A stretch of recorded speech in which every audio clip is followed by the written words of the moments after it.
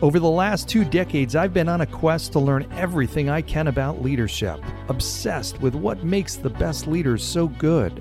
After running companies small and large for the last 20 years, today I speak on stages all across the world to audiences who are interested in that same question.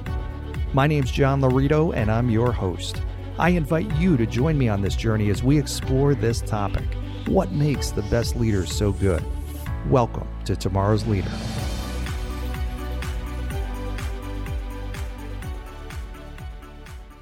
All right, welcome to today's episode of Tomorrow's Leader, where we dive deep on all things leader related to leading yourself and leading others. I am John Laurito, your host today and every day for the rest of your life.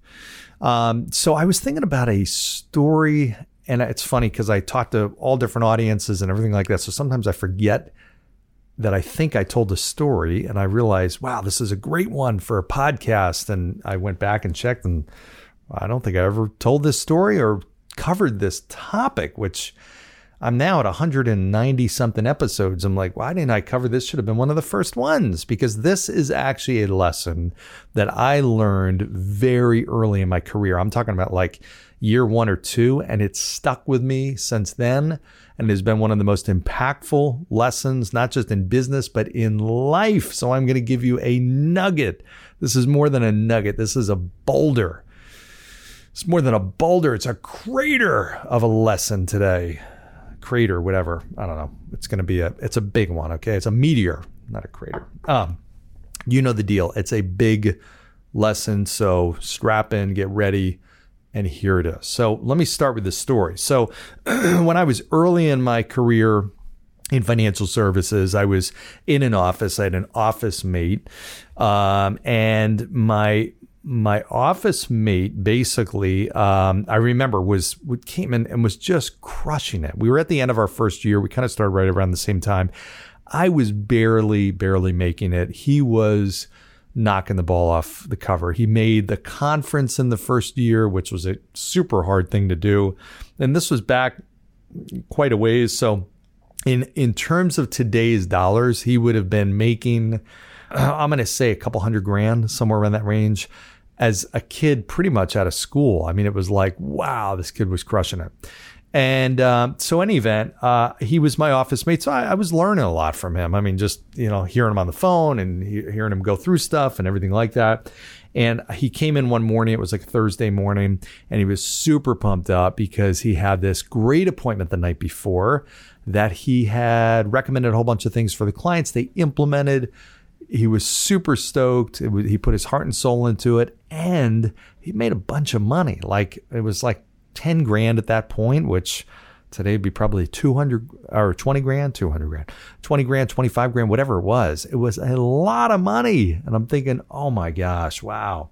So he's telling me this whole story. I'm like, wow, dude, tell me about it. That's great, man. So you said this, and then what did they say? And blah, blah, blah. He's kind of giving me the play by play. Well, right then the phone rings. He answers the phone, and I could tell immediately by his reaction that it was not a good phone call. And I'm just obviously hearing just one end of the call, but it was probably a 4-minute phone call. And he hung up, and I said, what's the matter, man? Everything okay? He said, nope. That was the client from last night. They gave it some thought after I left, and they don't want to do anything. They want to undo everything that we did last night. I said, oh man, I'm so sorry. I mean, geez, I know, believe me, I had that happen before, so it's painful. And he said, I'm out of here. I'm like, yeah, man. I mean, go whatever, take a drive somewhere or go grab some lunch or take the day off, whatever. I mean, clear your head. He's like, no. He said, I've had it. I'm out of here. I said, what are you talking about? You're out of here. And he said, I'm done. I've had enough. I am just done. I'm like, what are you talking about? Like, as in done, as in quitting? He said, yep. I'm done. I'm not taking this anymore. I am out of here. And I'm like, you got to be kidding me. Well, sure enough, he got up, went down to the boss's office and resigned. Came back, packed up his stuff, and that was it. That was his last day. Now, I will tell you this. I don't know, and he might have gone on to wild amounts of success, but I will pretty much guarantee there's not a day that goes by that he does not regret that decision. I mean, if you just extrapolate it out, if he was just mildly successful and had average growth rates for the rest of his career, he'd be earning $1.5 to $2 million a year right now, running a huge practice that he would have just stumbled into it. He got that good of a start. He had the talent. He had the ability. What he did not have was emotional competence. And I literally felt like, the client would have been mortified to know that that's what caused this person to just totally end his career. But that type of stuff happens. And so it taught me a really valuable lesson at that time about how that temporary emotional state can lead people to make horrific decisions that they ultimately regret. And there's a 4-part process or rule that I learned that I've followed that is exceptional for just helping avoid this kind of situation. Because we've all been there. We've all done that. We've all made decisions, maybe not like this, but we've made decisions where we're like, what did I do? Send an email. I said something to somebody, whatever it was. It was the heat of the moment. Emotions got the better of me. I made a bad decision and ultimately I can't undo it, or if it's hard to undo. So here's just a really cool exercise, easy. And if you're driving, don't do this, but if you're not, write this down. This is what I call the 4 R's. It's super easy and it just helps you. It won't help you avoid every bad decision, but it will help you at least hit the pause button and think through this. Okay, so first of all, the first R is recognize, meaning recognize what it is that I am thinking and feeling right now. What emotions am I feeling? I'm frustrated, I'm angry, I'm depressed, I'm sad, whatever. And what am I thinking? What's going through my head? This is not worth it. I don't want to put up with this again, blah, blah, blah. And just recognize what those thoughts and emotions are potentially leading you to do. Okay, in which case it brings you to the second R, which is reflect. Okay, reflect is what I am thinking and feeling and about to do going to help me get closer to my goals. Okay, and here's another rule that I've used, the 10-10-10 rule, which you can use in combination with this, which is how am I going to feel 10 minutes after I make this decision? And then how am I going to feel 10 months after I make this decision? And then how am I going to feel 10 years after I make this decision? That's a great rule to apply to this situation. And that's part of the second R, which is reflect. Is what I'm thinking, feeling, and about to do in alignment with what I'm trying to accomplish, both short-term and long-term?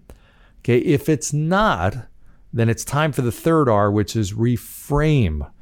And reframe means I need to change my thinking. I've talked in previous podcasts about how to reframe negative self-talk.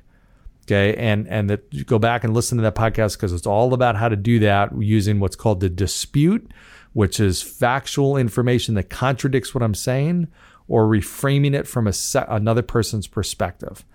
Okay, which is just changing the outlook and looking at it from a different angle, different person's perspective, and changing your self-talk. In this case, this individual might have just simply said, listen, this one client does not dictate my success in the future or my happiness.